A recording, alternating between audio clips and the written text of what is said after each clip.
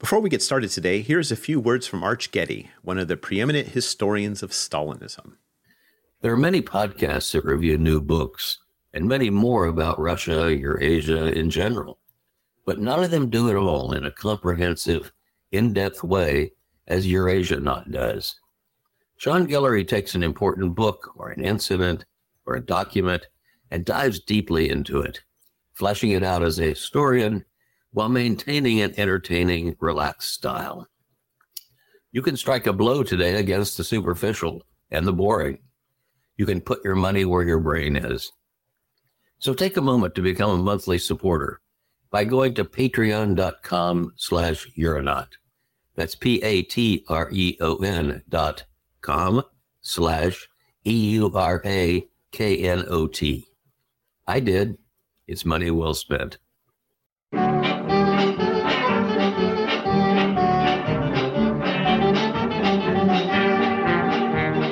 Карапет влюбился в красотку Тамару, ты, душа любезный, совсем не под пару, ты цветешь, как роза родного Кавказа. Hello, and welcome to the Eurasian Knot. I'm your host, Sean Guillory.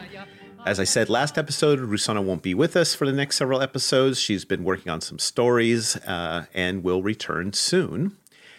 As you know, the Eurasian Knot is sponsored by the Center for Russian, East European, and Eurasian Studies at the University of Pittsburgh, and listeners like you. And as Arch said at the top of this episode, put your money where your brain is and consider becoming a patron of the Eurasian Knot at patreon.com/Euronaut, or go to euronaut.org. I'm not going to say more today about trying to get you to become a patron. I think Arch put it quite well and quite succinctly. I hope his words inspire you.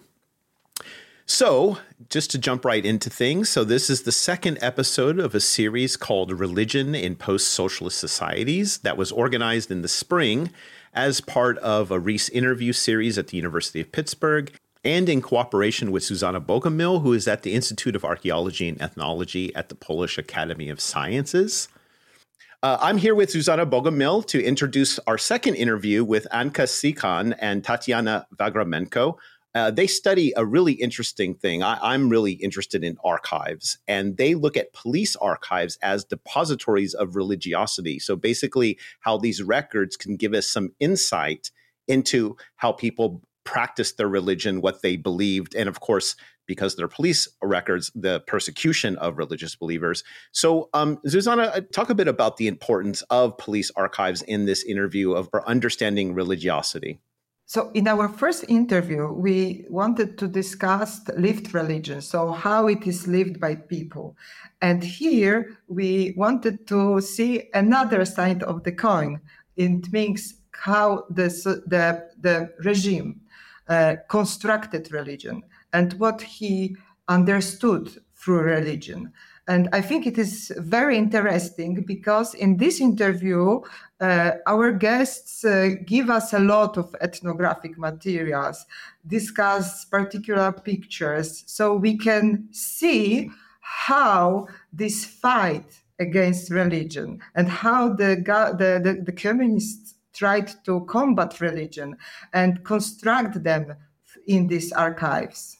So I think it is in my opinion, it's very good to listen these two episodes together to have, two perspectives. Yeah, what people feel, how they try to be religious, and how, in the same time, the socialist regime tried to construct this religion and fight this religion. Well, thank you, Zuzanna. Well, we have two guests today, Anna Sikhan and Tatiana Vagramenko. Anka Sikhan is a researcher at the Georgi Shinkai Institute for the Social Sciences and Humanities at the Romanian Academy of Sciences, and she was a postdoctoral researcher on the project, which we talk about in this interview, called Religious Minorities, Hidden Galleries in the Secret Police Archives in Central and Eastern Europe, that was hosted by the University of College Cork. And now she's a researcher on a project called Negotiating Sovereignty, Challenges of Secularism and Nation Building in Central Eastern Europe since 1780 at the Research Center for Humanities in Budapest, Hungary.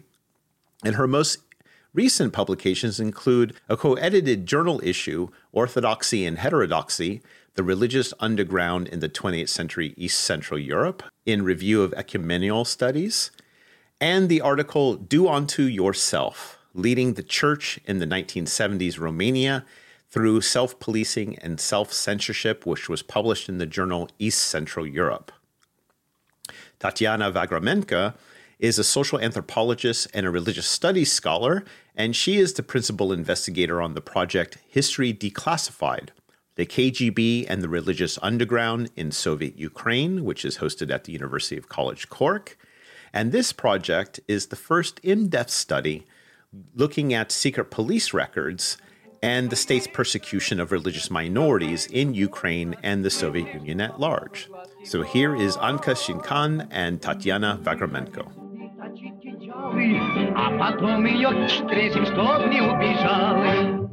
So I like to ask people why they got into what they got into, why they study what they study. And both of you work on religion in communist societies.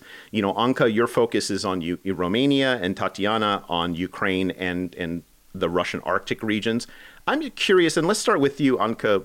How did you get interested in religious life and practice? So, hello, Sean. Thank you very much for inviting me to this talk. It appears to be a fascinating one, so let's keep it that way. How I got involved into this, it was a long time ago, in 1998. I was in my second year BA, and I was majoring in history with a minor in English language. And my professor of medieval studies asked me whether I want to do a research a bit different than the others on historiography of the Greek Catholic Church during communism. The Greek Catholic Church during communism doesn't exist anymore legally. It's an illegal church.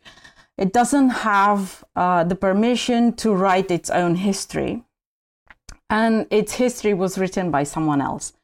And my professor, Pompiliu Teodor, said, because you come from a church family, my father was a priest, he said, I think you can pull it off, mainly because you don't need access to archives. We didn't have access to secret police archives at that time, or it was very difficult to get into. So that's where I started from, and I managed to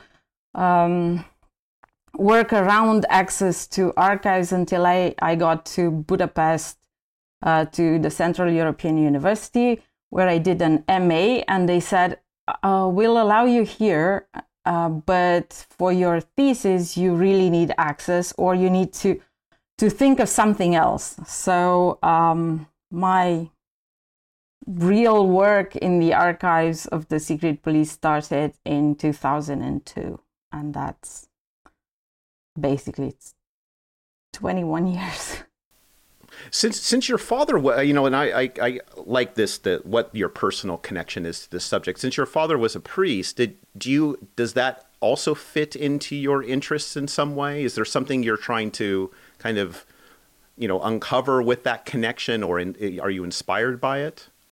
I was at the beginning. My father being a priest meant I had firsthand experience in the 1980s on what it was to be performing, practicing religion in the last year of the communist regime. So, but I never thought of it as something weird. It was just natural for me. But for many of my colleagues and for many of my professors, I was that awkward person that was something different from the other students. But also in the 1990s, there's a renewed interest in researching religion, mostly because it's not done in the 80s and it's something new, and everybody thought, okay, we'll bring something new to the table. And that meant a lot of people went into researching religion not necessarily during communism, but religion per se. And how about you, Tatiana? How did you get interested in studying religion? Well, first of all, thanks, Sean, for inviting me today. It's really a pleasure to be part of this program. That's a funny thing and an interesting that my path to the same archives was very different, and I came from very secularized family, and religion was a kind of exotic thing for me as a kind of Soviet-based family that never went to church. And I'm trained as an anthropologist, therefore everything begins with little adventures. And I was interested I went to do my first MA and then PhD in the Russian Arctic, and I was interested in indigenous people, studying shamanism, nomadism, and that's kind of my interest in religion started with a failure, basically, when I arrived to find a shaman, at least a single shaman in the Arctic, and I didn't find any, but instead I found like in nearly every second tomb, this is a kind of nomadic tent where indigenous people lived, I found like missionaries from all over the world. At the end of the end of the earth, like the Yamal Peninsula, where I did my first my field work for my PhD, I encountered missionaries from Cameroon, from Southern Korea, from all over Europe, Canada, US, and that was beginning of my interest. Like, what is going on here? Why there is a kind of thriving missionary initiatives in post-Soviet Russia. And then kind of the focus turned to Ukraine, because as more I was studying the Soviet era and post-Soviet religious revival, the more I learned that Ukraine was actually a hotbed of many multiple religious movements and groups. Let's say only evangelical Christians, there were half of evangelical Christians of entire Soviet Union located only in Ukraine. So, and regardless repression, Soviet era repressions and persecutions, there were and still are villages in Ukraine that comprise like 90% of, for example, Jehovah's Witnesses, or 70% comprised the inhabitants of this village of Pentecostals who count their history for a century already. So that was kind of the beginning. That was I wanted to answer the question why, what's going on. You know, I know this from the imperial period. A lot of smaller religious groups and sects, they often, find them in the periphery, right? To escape persecution of the imperial state, they go to the Caucasus, the Far East. Is the concentration of say evangelicals or even Jehovah's Witnesses in Ukraine, is that also part of is that considered a peripheral place to try to live in away from the eye of the state, or why does Ukraine have that concentration? It's difficult to answer, but I'd say it's not an escape. It wasn't an escape scenario. It was just some religious communities thriving for centuries there. Like before the Soviet Union, of course, there is some of this, even during during the entire Russian Empire period, the religious minorities were repressed, but that was a concentration of everything, Orthodox communities, Protestant communities, as well as in kind of indigenous Ukrainian forms of what is kind of called Protestants, evangelical Christians. So it's just, but I don't think this is an escape way just to hide from the center. So you both have participated in this project, Creative Agency in Religious Minorities, Hidden Galleries and Secret Police Archives in Central and Eastern Europe. Anka, what were the aims of this project? Our director, Dr. James Capallo from University College Cork, had an idea. He said, let's look at these archives in a different way, not as you historians have done for this 30 years or 20 years. Let's look at the objects that you can find in the archives, religious objects that you can find in the archives. And these are religious objects that have been taken by the secret police, creative things that the religious community have expressed their religious affiliation through, or iconography or photography, and all these objects. Let's look at the community via these through these objects. and see the archives in a different way. Let's do an ethnographic work of the archive. And to be honest, for me as a historian, that was pushing the boundaries really, really heavy. These objects of these religious communities, these clandestine religious communities, we then took them and with the files surrounding them, and went into the communities where these objects were taken from, and discussed with the community the relevance of these objects that we found in the archives, and then we've narrated the story of the object that we found, and we put it, these essays, we uploaded them in a database called hiddengalleries.eu. If you want, you can browse them. There are 100 and something stories about these objects that we found in the archives, and in some of the stories, the reactions of the communities to our bringing the archives to them, bringing the stories to them. And it was a very interesting pluridisciplinary exercise that united historians with anthropologists. It's not always smooth sailing to bring these two disciplines together. We look at the archives in completely different ways. We look at religion in different ways. Our tendency, the historians, was to look at it as an institution, to look at how it was organized, and to see the mechanism and how it works. The anthropologist always looked at the story behind the small story, the weird thing that you can collect from this archive, and it was. I think in the end it became a very interesting marriage of disciplines.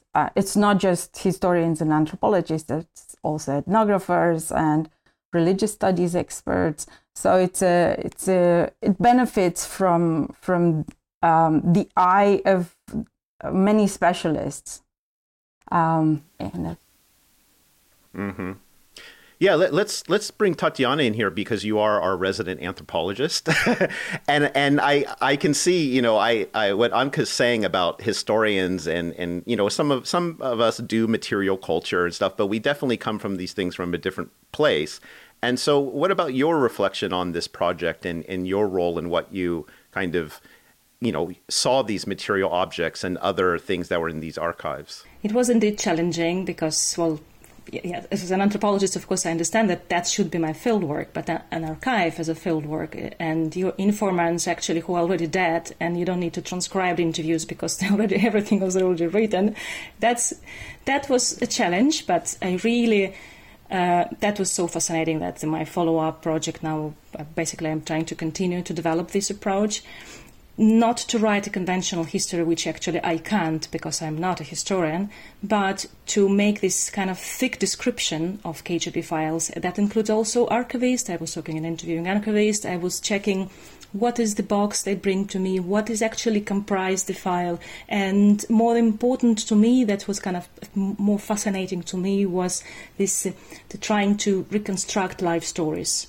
This what's called file stories. That's pieces of some personal life scattered all over files to reconstruct some context, voices, emotions, motivations, some intentions that lie behind these stories. And that was the most challenging, but at the same time the most rewarding, because it sometimes takes you months to read one file, like couple of volumes of a file, and then you basically try to reconstruct all this, because we are talking about very, very heavily edited documents, but at the same time you still can kind of filter some voices of people, and then you, as a puzzle, you try to put it as a picture, and in the end it's rewarding because you see life behind this wooden language. And is about the Hidden Galleries approach of concentrating on images, for example. There's all these shiny things in the archives that you are looking for, not only text, boring text, but some kind of images, like confiscated material, for example, an icon, or a love letter, or confiscated photograph. That's we try to. I mean, these material collected there, kept there as incriminated evidence of persecution of religious believers. But nowadays, with our approach, they acquire a different agency. Now with evidence, but for the persecution against the dictatorial regime. And then we, as Anka mentioned, we try to compare it with these counter voices, with the history that those same religious community preserved, and to face them and to see what's going on. And there were lots of interesting detective stories and love stories that engaged in this encounter of files and lives. Was there a component? I mean, it's interesting to me that you get these objects from the archive and then you go to the communities. Is there an element of kind of restitution or reparation in bringing or like bringing the memory together by bringing these objects back to the community and getting their reflections on them? Either of you can answer first. This is it's a hot topic if you want right now in I'm not going to say the world, but definitely Europe. This restitution from archives, museums, and so on.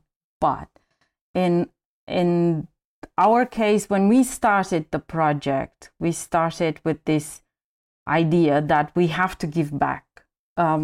Some sort of story needs to go back to the community, but also we wanted to give something palpable, at least some help. We teamed up with some NGOs in these countries, Moldova, Romania, Hungary. We've teamed up with these NGOs in order for them to help them legally to get access to what is in the file. But most discussions that we had with the community went along with what we call the right to forget. The right to forget is it's a nice way to say if I don't like my story in this archive, because it's a personal story and it has to do with private life, sometimes real, very, very awkward private life stories, can it be stricken from the archives? And a lot of our discussions with, at least from my discussions with the communities, went along this. Do you want this story to be preserved in the archives? How much control should you have on what it says about your life or your community's life? And these are very tricky legal issues that are very difficult to resolve. And I think we have a legal framework in the secret police archives that does not allow. So the secret police archives owns these things, but there's also a human element in the archive. So all these, at least in the Romanian case, the administrators, the archivists in these secret police archives were extremely helpful in copying things for these communities that could not access their files, because you can access the files of the secret police legally only if you're a researcher or if they concern you specifically. But what if it concerns your community? You cannot access them unless you're a researcher. So the whole story only a researcher can see. So these guys from the archives were very helpful and gave us the whole document and gave us the possibility of going into these communities and offering their roundup story of the archive. from. Tatiana, this idea that the researcher has such a, key position of power here in this relationship between the archive and the community, I would imagine that a lot of your anthropological bells start ringing with this kind of situation. Can you comment on this, like the role of the researcher as the mediator between these communities and some of the issues that come up with that?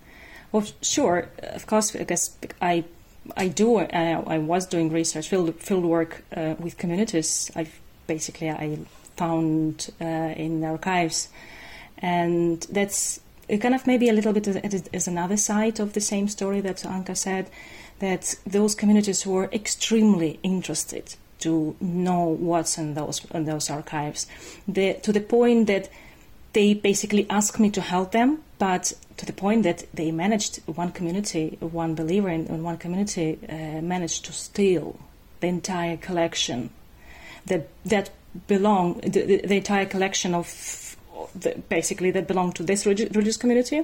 In the 90s, when there was a chaos, institutional bribes and everything, it was probably not easy, but it was possible. And then he showed to me this entire collection that related the history to the history of his community. And he was saying, that belongs to us. That's our history. Even that history, those documents were created by the organization that intended to control or wiped out the entire community. So, and then again, some of the communities already did a lot of archival research, and when I start working with them, basically the legality dimension is much more relaxed in Ukraine because the archives are fully open and there is not that many restrictions. So we end up exchanging archives with each other. So they showed to me, but their research is extremely valuable because they always try to find people who were in those documents they found and interview them and collect some oral histories and basically give me this priceless material, already everything ready, and they ask me for exchange of something they're missing because, of course, I'm as a more trained researcher, for me it's easier to find documents. So that's a kind of co-working together. It's collaboration with them and helping them to come to terms with this past. Because in many cases, like most of the cases, they were interested in who were spying, who were collaborating in our community. And I would say there was not a single, even tiny, small community in Ukraine where there was not a KGB agent. Working in police archives is kind of, it really gives you this. And Tatiana, I'd like to hear you, you said as an anthropologist, you're going in and you're kind of doing an ethnography of the archive itself, which I'm sure has all sorts of fascinating details. But, we kind of, as researchers, we kind of fetishize police archives. And when we first enter them, we feel like we're entering a secret world to some extent. We're being exposed to secret information that, no outsider has seen. Tatiana, what was your first experience like when you entered these archives for the first time? Of course, that was a fascinating experience. You enter a hidden world, and for example, sometimes an archivist brought me some files that I knew that nobody saw it before. So I was the first one just opening in this completely hidden, forgotten history, and God knows what's in there. More than that, as after interviewing several archivists, I knew that there are many boxes of documents that nobody knows what's in there, particularly the boxes with incriminating evidence. For us would be the most interesting. What is in there? Maybe there is some photographs, maybe there is some religious art or whatever. And there is no even lifetime of the whole institution in order to process, to digitize it, even to classify it, like to order, to see what's in there. And of course, that was a fascinating thing. But at the same time, once you start reading files, once you start reading penal files, you see that it's all false, it's all fraud. The documents were made not to record something, not to record the truth, not to record the history. The documents were made in order to forge, in order to fit someone's life into a box, into a shoebox of some them branding them like a terrorist instead of a believer or whatever. So that's all the work of repeating formulas, wooden language that is extremely boring to read. And the question of truth that comes the first, whoever does research with secret police. What is the truth? And is it possible to reconstruct truth on the documents that are full with lies? So that was the challenge that we were discussing a lot during our workshops, and we write a lot about that. Yeah, I can imagine, because, certainly researchers aren't the audience for these documents are other police figures, usually the people above whoever's compiling the documents, right? So they're putting it in a kind of language and a kind of narrative that speaks more to the institutional desires rather than, as you said, the truth. How about for you, Anka? What was your experience like? A quick comment on the truth. I mean, when you enter these are archives that are very different from other type of state archives. These were not meant to be seen by researchers. They were created in such a way with complete freedom, if you want. There's not going to be a supervision 40, 50 years from now on what on earth we wrote in this. So there was freedom in that sense for the creator of the document. But it's also it's a work instrument. So all these compilations that they do, it's an instrument that they work with. They have to be able to put these guys in jail if they want to put them in jail, or to destroy this community. If they want to destroy that community, they have to prove it. They have to do this. So a lot of the things that you discovered are just instruments of work of the secret police agent. But on top of these instruments of the secret police agent is the fact that they behave like collectors. They take everything. So when they go into a house search and they pick up everything, it's stuck in these files. So they have these penal files, which are completely separate from the documentary files, we call them, in which you have this story and another story and all these elements that they took from the house search and that they don't use in the penal file, and love letters that they just keep there in order to maybe force someone into collaborating. It's religious denominations. Love is always a big no-no there. So when they collect things, they collect it with an idea in their head, but it's also whatever they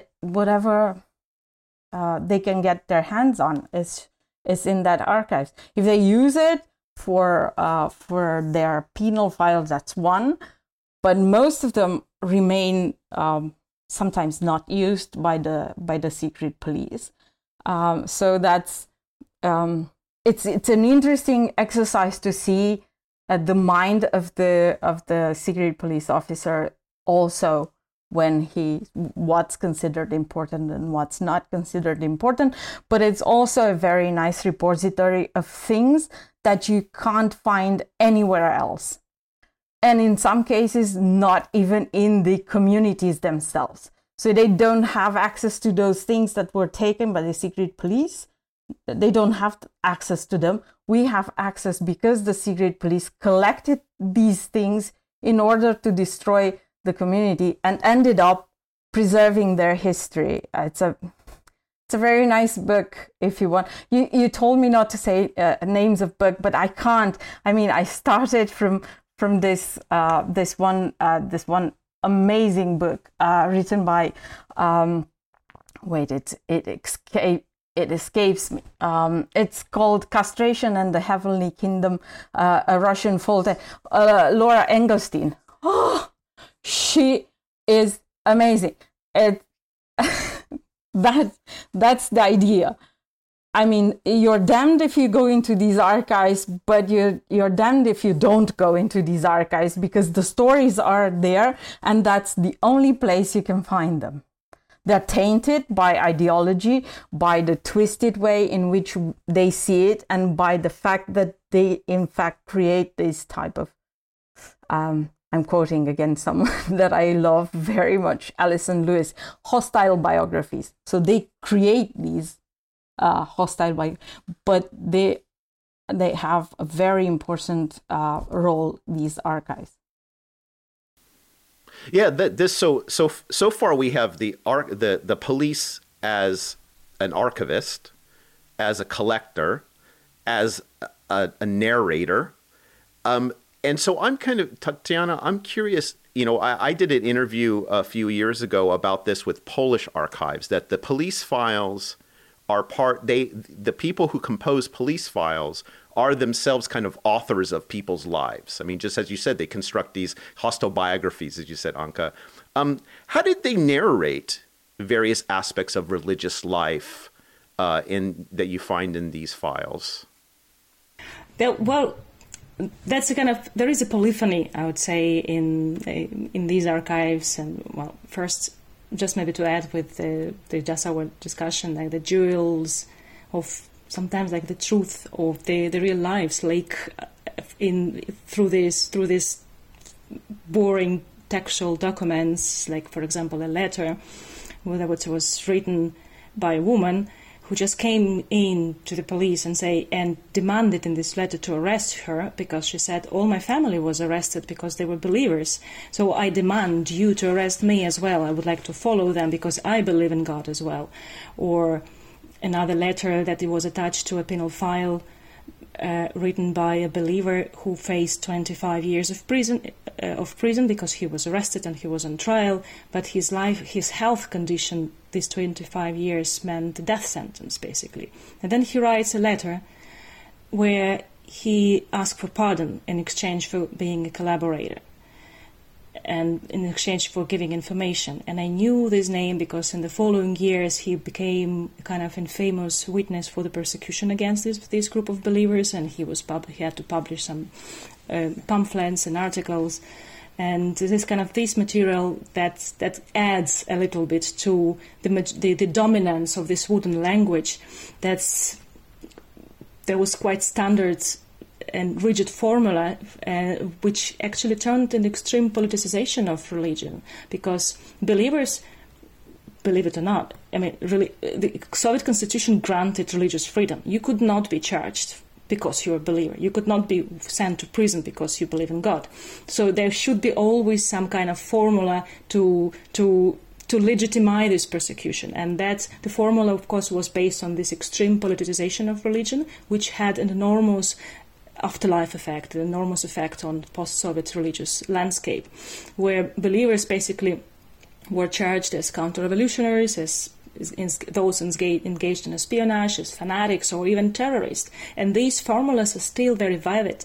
Like some believers who are generally perceived, like a group of religious group that has roots from the US, for example, is still generally perceived in Russia as, okay, you're a spy, you're American spies, like all the stooges of American imperialism. There were some completely awkward formula, like ecclesiastic monarchist underground, or the ecclesiastic monarchist Red Dragon type insurgent organization. So all these kind of octopus-like shoeboxes, basically, into which every believer had to fit in. And sometimes we have no idea what kind of these grassroots religious communities that had just were practicing they believed in God and they practiced their religion at home and woods and whatever. They showed up on these pages as members of these ecclesiastic monarchies, Red Dragon type organizations, and we have no idea what is this. Sometimes we don't know the real names or identities are not preserved because they were just repressed and disappeared. Particularly all these minority groups that did not have power to write their histories. They did not preserve any historical records. So that was the way to see religion, to see a religious enemy, which had a very strong impact on not only the Soviet period, but I believe in the post-Soviet period as well. Yeah. I want to get back to go a bit later how this is affected after the collapse of communism. Anca, in Romania, did the secret police target particular religious believers and communities, as opposed to, say, maybe Catholics they didn't touch as much, whereas smaller groups they did? Was everybody fair game? So when we went into these archives, we thought, okay, these secret police archives, this Securitate, the communist secret police archives, was going to be so different from what happened before, because, communist regime is against religion, this. And what we found, which was, I think, one of our most impressive finds, was that they actually continued the work of the secret police from before. So there's a transition. It's mostly the same people who are the secret police is interested in, the same religious groups. And the idea behind it is who has an external body of leadership. That is something that they don't like. It doesn't matter if it's the communist secret police or the interwar secret police. That's the thing that they are interested in. So if you have a hierarchical body outside the country, that means that you're automatically on this blacklist of the secret police, and you're gonna be you're gonna be inside these archives. In theory, during the communist regime, in the secret police archives, you would have the clandestine. So the people, the communities that are deemed illegal in the framework of the new religious law in the country in 1948. It doesn't state this. This is just an initial thought, but everybody's under surveillance. You can be a legal entity, a legal religious entity, and still be under surveillance. It doesn't exclude you from that. The only where there's a change is at the level of the Ministry for Religious Denominations. So the Ministry for Religious Denominations, when religious denominations is termed illegal, they no longer deal with it. So they send it to the secret police. But the secret police deals with them all. So what they are mostly interested in is ways in which they engage politically against the state. So that means they can be either fascists from the previous regime, so they start following these guys. They are very interested in the Catholics because of the external body that is the Vatican, and because the Vatican is very present in this Cold War arena. So that means the Catholics are surveilled in depth. It's from the 1960s onwards, it's very political, is the surveillance of evangelicals because of their connection with the Americans. It continues from the interwar. They were surveilled in the interwar. It continues in the 1950s, but in the late 1960s, early 1970s, they become very political because their center, in the inverted comma, it's not a center. They don't have a center, but they have an external body that they relate with because the American fundamentalist communities are turning very political themselves. So that in turn is makes them puts them on the political list as well, even if they are legal. So it doesn't matter. Do you find something similar, Tatiana, in Ukraine in terms of this dynamic? Yeah, of course. And just to add that in the Soviet Union, there were always kind of a list of legal or semi-legal religious organizations and a list of those who were considered to be illegal. And depends on the different periods of politics of religion, both lists were changing.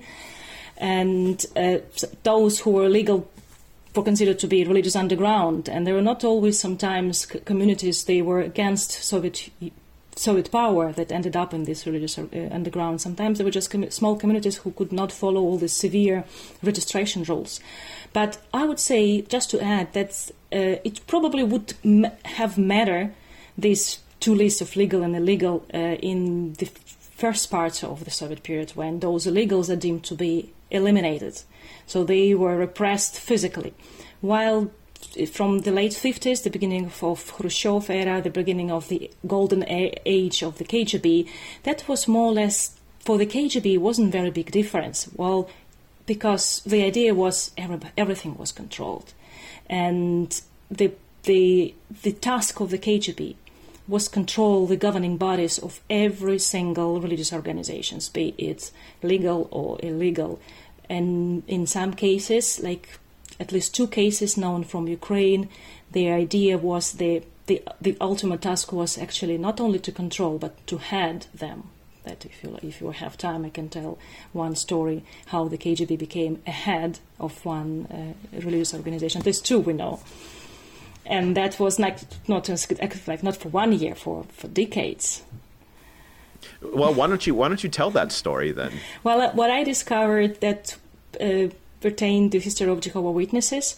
We also know for sure, we have documents about Ukrainian Greek Catholic Church, but what I wrote an article about that, it's fascinating research when basically the KGB arrested fully the country committee of Ukrainian Jehovah's Witnesses. By the time it was the entire Soviet Union Jehovah's Witnesses, they basically arrested them all, and they planted an alternative country committee as a cover operation. Basically, all 4 members of this committee were KGB agents, and basically, they were writing in their reports like, from now on, the capital organization of Jehovah's Witnesses are not located in the U.S., but on Vladimirskaya Street 33 in Kiev, which is actually the headquarters of the KGB. So for several years, KGB was the capital organization of the Jehovah's Witnesses, and that was like 50s. Then we know until up to the late 70s that at least 1 or 2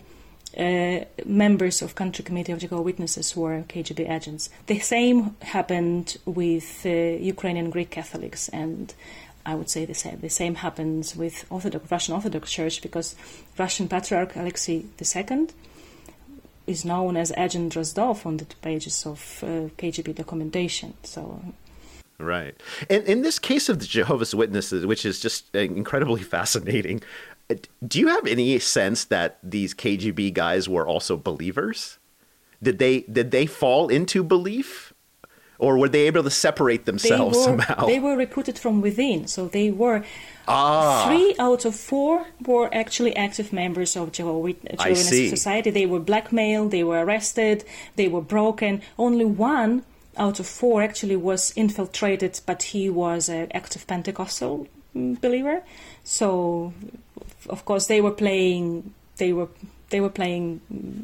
soft. Yeah, wow, that's absolutely fascinating. Anka, what about gender? Because in the conversation I had with Catherine Warner in our first event, we talked about how in these underground religious movements, women take more space in some of these religions that tend to be more patriarchal. What are some of the gender dynamics that stand out through these files? So let's start talking about gender and its representation in archives. So gender in religious community, in other archives than the Secret Police Archive, are not that present. So the Ministry for Religious Denominations, there are very little traces of women in those archives. So are with the National Archives collecting from other ministries, and their focus is on the leadership of the church, and the leadership is usually male-dominated leadership. Now, when you go into the secret police archives, you get into these private life stories, and that's where women pop up. And then you suddenly are surrounded by women. But what is fascinating is these guys from the secret police have a bias in the beginning. They say, women are not as dangerous as men. We need to surveil men. If we cut the head, the rest of the group will fall. So for a few years, for instance, they surveilled this. They had this operation that it was called the Vatican Spies.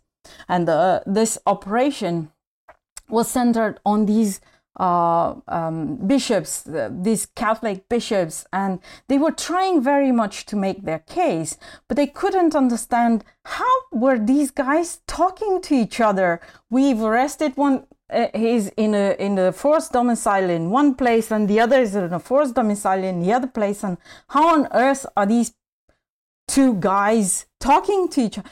And it's the women. And when they figure out it's the women, they arrested the whole network. It was two guys, and the rest, it was 7, 8 women that were doing the whole administration of this spying operation. They were actually looking into these communities that were left without priests, and they where priests were went underground and they needed financing. And these women were part of the church, but not part of, like they were not clergy. They couldn't be clergy. And in some cases, they were the women that cleaned the house of the priest and sold the candles in the church, or played in the choir, and all these women. And because they were biased, it took them until from 48 to 1952 to be able to decapitate this organization that was dealing with this dialogue between the Vatican and the Catholics in Romania. So it's that bias actually hurt the secret police, and it's also our own bias, because we don't think very much about women when we think about religion. We mostly think about male-dominated hierarchies. But what do you do when your entire hierarchy is arrested? Most of the clergy is put in prison, and all these communities are menless, let's say. All the men are in prison. What do you do with it? And it's that space that is created for women to become much more involved into the life of the religious community, into its survival. And that's where you start seeing women taking up roles. There is a period of increasing of their role within the church. And then there is a period of decreasing when the state allows the men to return. The men want to occupy that space that they left and surprise their women there. And sometimes they want to give the space back to the men, and sometimes they don't. And there are very interesting dialogues between the male and the men and the women inside these religious communities after, let's say, the mid-1960s, when the political prisoners return from jail. Do you have anything to add to that, Tatiana, in terms of the gender dynamics? Yeah, just one story that probably talk about a little bit different dimension of this. A possible, it's not, I would argue, it's like a 100%, but just something like to ruminate. Jehovah's Witnesses by now do not have women, do not allow women to take any leadership roles. But they did before, in the first part of the 20th century. When that same cover operation were successful, and the country committee of Jehovah's Witnesses were comprised of KGB agents, one of the first decree they issued no women allowed in leadership roles. And the KGB were basically, that was the main agent who pushed this politics, excluding women from leadership role. And that would be, I just wonder, what was the role of the KGB in influencing these male-dominated power structures in other religious communities? Because we are talking about, for example, Ukrainian Protestantism as kind of very patriarchal, and in general, religious life in the Soviet Union, a kind of patriarchal oriented. In the Orthodox Church, the institution of diaconia is vanishing, so the leadership role of women kind of more and more less visible. And it's just the question, was it any role of the KGB in that? Because they were just really targeting women in leadership role were not allowed, regardless of all this Soviet type of feminism. In general, on the daily ground, it was a very patriarchal society, and women's role should be limited within the family and motherhood. And we are talking about the KGB that comprised fully of men. I just have a few more questions for Anka and Tatiana. So if you have any questions, those of you listening, please, don't hesitate to put them in the chat. Tatiana, we mentioned a little while ago in the beginning about the material objects that you find in these archives, and I know that you've written specifically about photographs. Talk about the photograph in the archive, and what kind of source does it give you when you see these photographs? Photographs are shiny things in the archive, and they really opens, because that's something not written, and it's very difficult to edit, although I had a story with even photographs being edited. There are different types of photographs that you can find in the archive. Photographs produced by KGB officers, like surveillance photographs, like crime scene photographs. One of the amazing series of photographs I found regarding the crime scene, there was from 1945 from Kharkiv. When the police actually raided the underground monastery, a really underground and real monastery, and they were taking pictures, like some 17 pictures of this underground monastery that they destroyed afterwards, and there was no other traces but these photographs of how it was functioning. But probably the most amazing story, like something very emotionally disturbing up to, I found in one penal file against a group of believers from the Kiev region. All of them were illiterate peasants. Most of them, could not read or write. We didn't even know who they were, because they basically did not say a word during the pre-trial investigation. They were sinning, praying, not a single word. They went on hunger strike, and some 5 people died before the court sentence. But other than that, we would know anything at all about what actually happened, except their arrest photographs.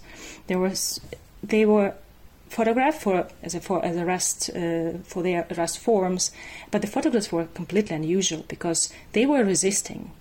We could see that they were closing their eyes, turning their heads from the camera.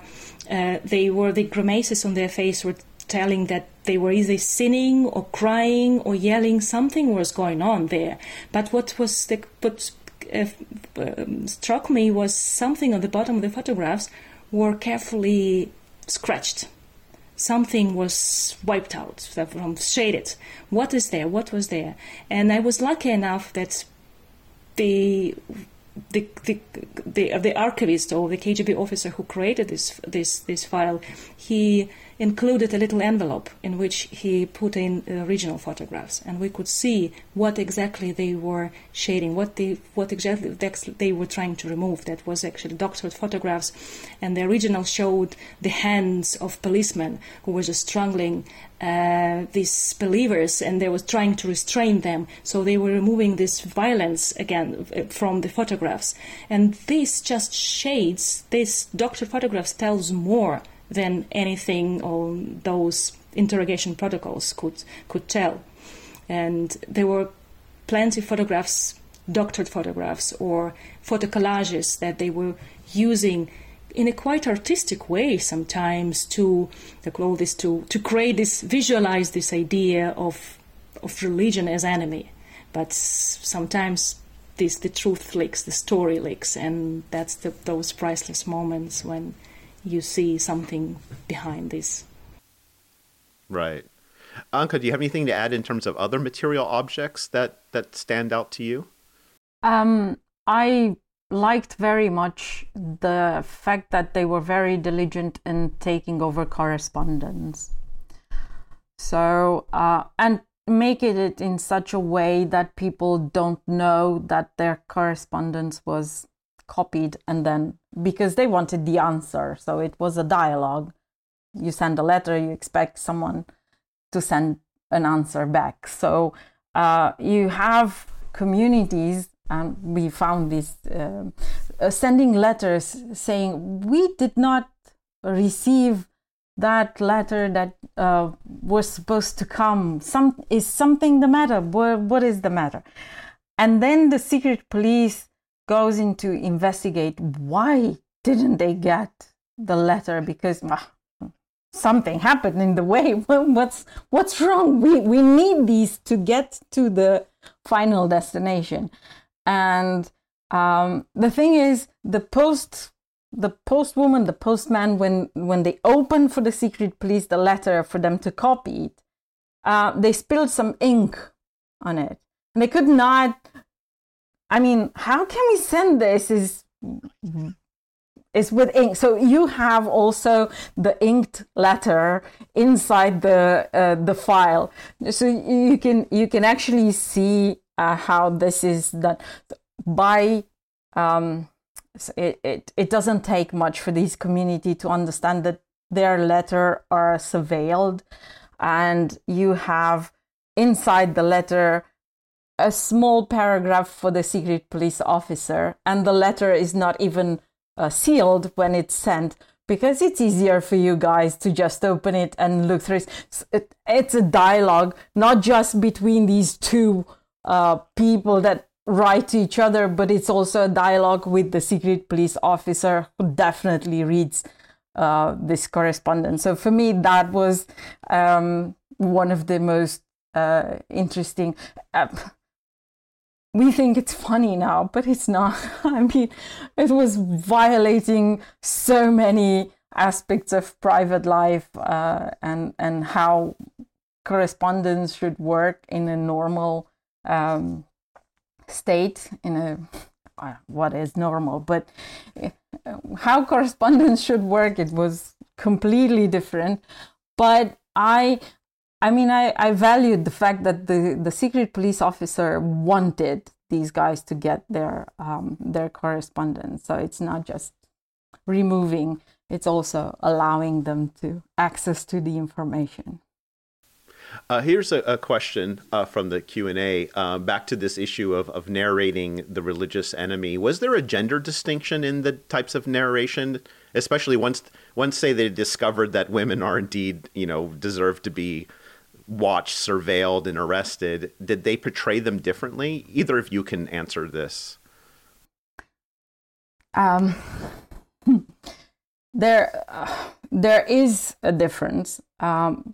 It's also a structural difference. I mean, inside the denominations, their role is further down. So it's not the top guy in the secret police that is dealing with the women. It's the lower ranks, and sometimes it's peasant women. So it's also a class distinction. So you have educated hierarchy, and then peasant women who baptize their children or marry someone in secret religious ceremonies, or go to so it's also a class distinction. There's also an issue on theology. You wouldn't look at theological things when you surveil women, so you don't need to put experts to deal with these cases, because it seems for them that they are I don't know, theologically poor. It only seems because there are cases, a lot of cases where you have these women that are very engaged in teaching religious precepts and engaging in theological learning. So it's just but it's a bias that it keeps coming into. But for women, I think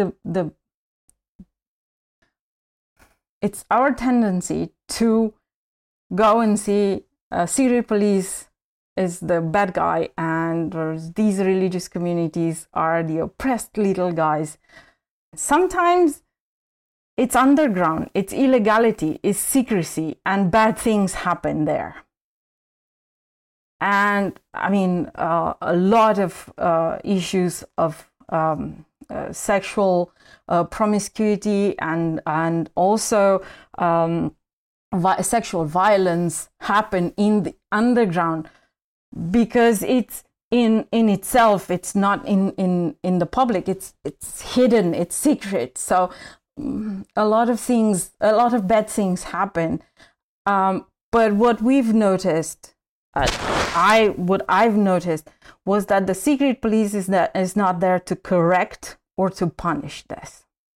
They are there to use this bad thing that is happening and to enforce a collaboration based on it, or to create a smear attack on that person.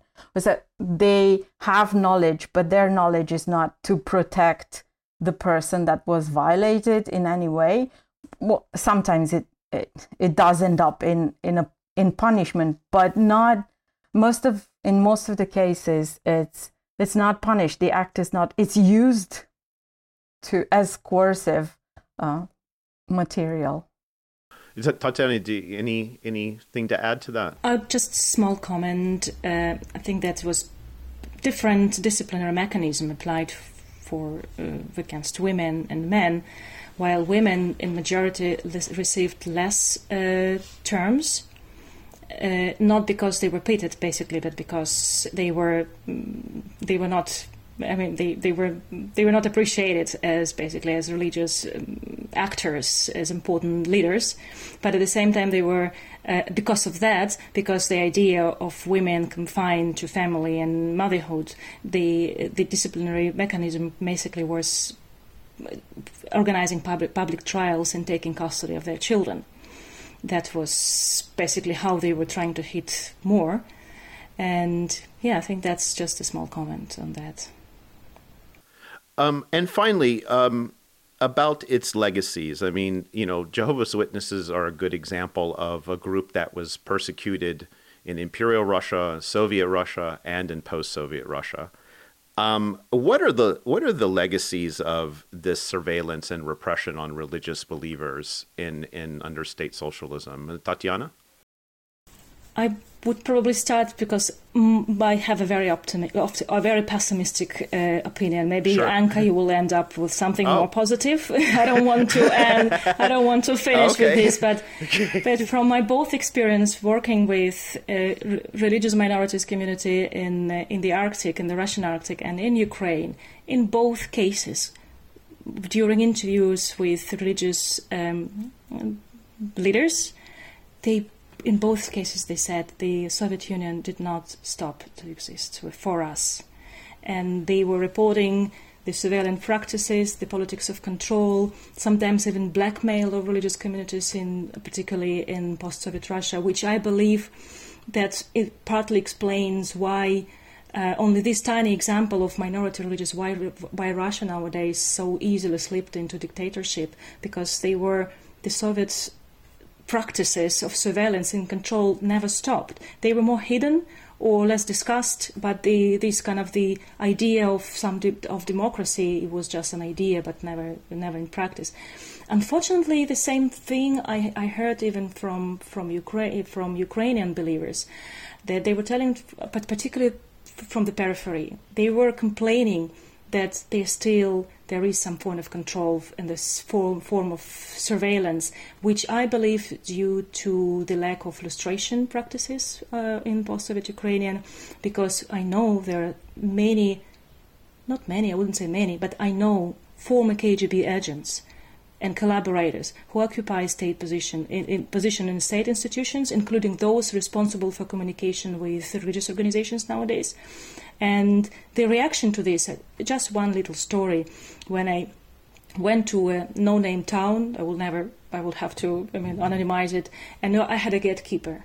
And the gatekeeper was an old person who had a kind of very big authority in this, in the kind of state religious cooperation in that town. And he introduced me to certain religious communities. And he basically entered, for example, we went to a Baptist church, and there was like he introduced me and said, okay, this scholar from Ireland would ask you questions and you answer. And then I just realized there's something going on, because the answer were given not to me, the answer were given to this guy. And the answer was like, are we still in the Soviet Union? Because it was like formal, like everything is fine, we live in democracy, everything is this.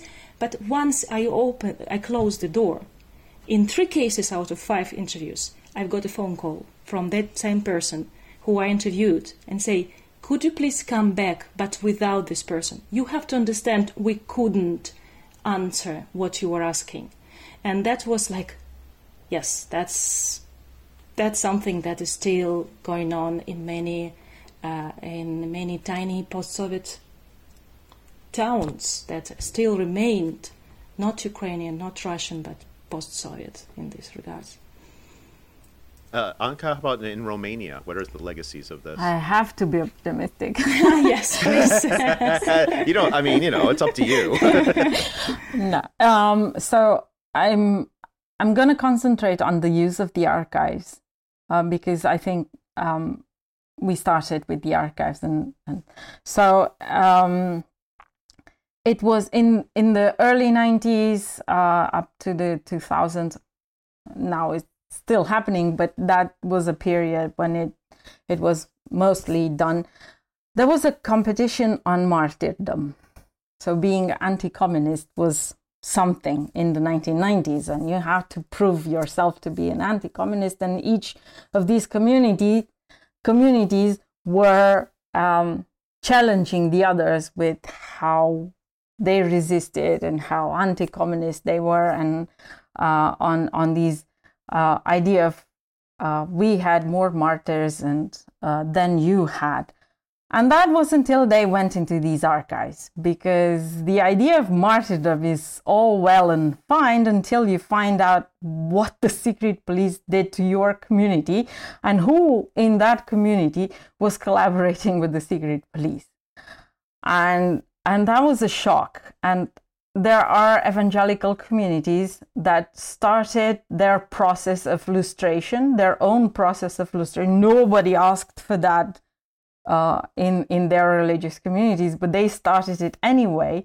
And at one point, there is one person from within this community, from within one of these communities, that said, "We have to stop, because if we don't stop, we'll suddenly become memberless, because everybody was in one way or another collaborating with us." That's an exaggeration, but still, the level in which the secret police got to these people, to this community, it's impressive. So it started with competitions of martyrdom and ended up in defending yourself from the narrative of the secret police. And then you have several ways in which you start defending yourself from the secret police. And one is to just disregard it altogether, which is basically what the Romanian Orthodox Church, the majority church in Romania, does. There's another way in which to pick and choose. You choose what you like from these archives, and what you dislike, you just push aside.